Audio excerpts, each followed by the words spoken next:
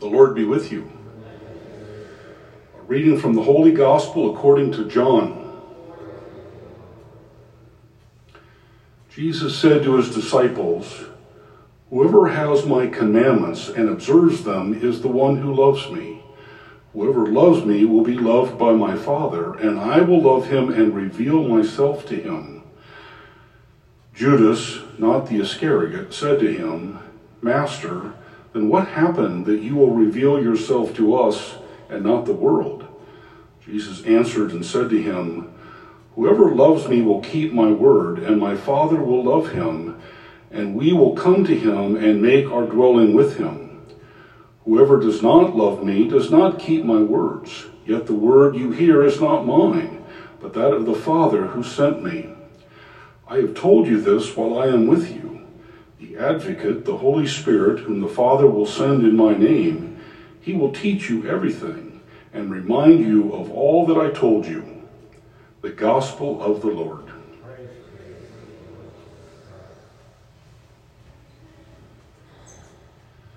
Well, good morning.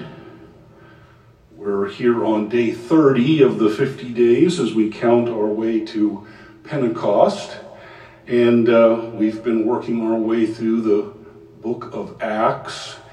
And really we could say the book of Acts and the gospel readings that we've had, and really maybe we just say all of Scripture, is really about revealing God, helping us to see and know God.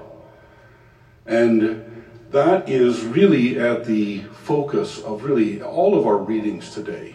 It's about revealing. Well, I like to look at special words in our readings that aren't used very much, because I think, and a very good example here is in the Gospel of John with this reading, he's picked a very specific word and we translate it to reveal, but it's only used 3 times in the Old Testament. And so I think John says, maybe that's an indicator that when we're trying to figure out revealing, we look at what happened in the Old Testament. So this particular word takes us back to Exodus and to Exodus 33. But it's a conversation between God and Moses. And it goes like this. Moses said to the Lord, "See, you are telling me, lead this people. But you have not let me know whom you will send with me. Yet you have said, you are my intimate friend. You have found favor with me. Now, if I have found favor with you, please let me know your ways, so that in knowing you, I may continue to find favor with you. See, this nation is indeed your own people." And the Lord answered, "I myself will go along to give you rest." That word is translated here, know your ways. Moses said, show me, reveal yourself, so that I may know you and be able to follow you and be more intimate with you and have a special relationship with you. So I think we're connected here with, this revealing. And we see it all the way back with Moses and God. Now, I think a really important part of this is really, where does this passage sit? And it's right after Moses has gone up to the mountain to get the law, and he leaves the people alone, and of course they go and build a golden calf. They have to have an idol. They revert back to their old ways. And God's pretty frustrated, and he says, you go to the promised land, I'm not going to go with you. And this is the passage that Moses says, please, you need to come with us. And so God agrees that he will. But it's at this point that God says, they are a stiff-necked group of people. Stiff-necked. And I really think about, that's the major block in revealing, being stiff-necked. Stiff-necked is stubborn and narrow, intolerant, narrow-minded, opinionated, inflexible, closed, rigid. The best way I can see this definition is we jump to conclusions.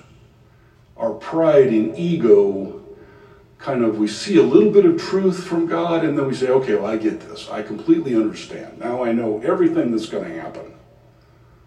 And we basically stop the revealing because now we've taken it and we've taken control. And this is really the big challenge to revealing. I think this plays out in our scene that we have from the book of Acts. Paul and Barnabas work a miracle. And what do the people do? They jump to a conclusion. Oh my gosh, it's Zeus. We have to have, we've got to sacrifice to these idols. Zeus has actually come onto the earth. And Paul and Barnabas are ripping their clothes. No, you've jumped to the wrong conclusion. This is our challenge. This is what we do. I run across a hypothetical scene in conversation that I think kind of plays this out pretty well for us.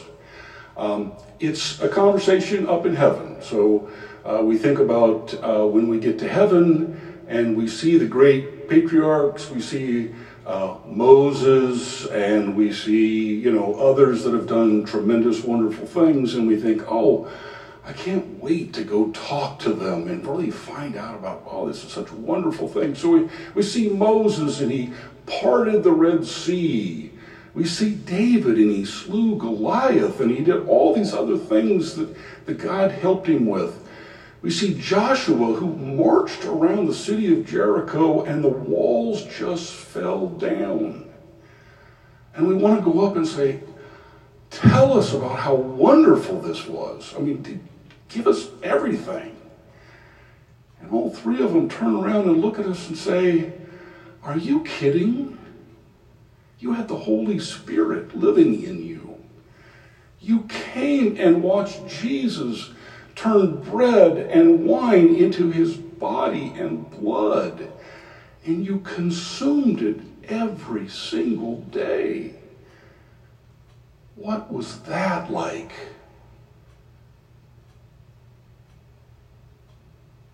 That's our challenge. That's our challenge to revealing. Yes, this is tremendous. But out in the world, when we take this, the revealing continues. God is in our life all the time, in everything that we go through. That revealing, tell us what that's like. That's what we need to be capturing. Because that's what Moses and Joshua and David and others are going to be saying. Please, tell us about that. That was tremendous. The Holy Spirit living in you, reminding you of everything that Jesus said. That's the way we need to live our life, all day long, every minute. Let's stand and offer our petitions.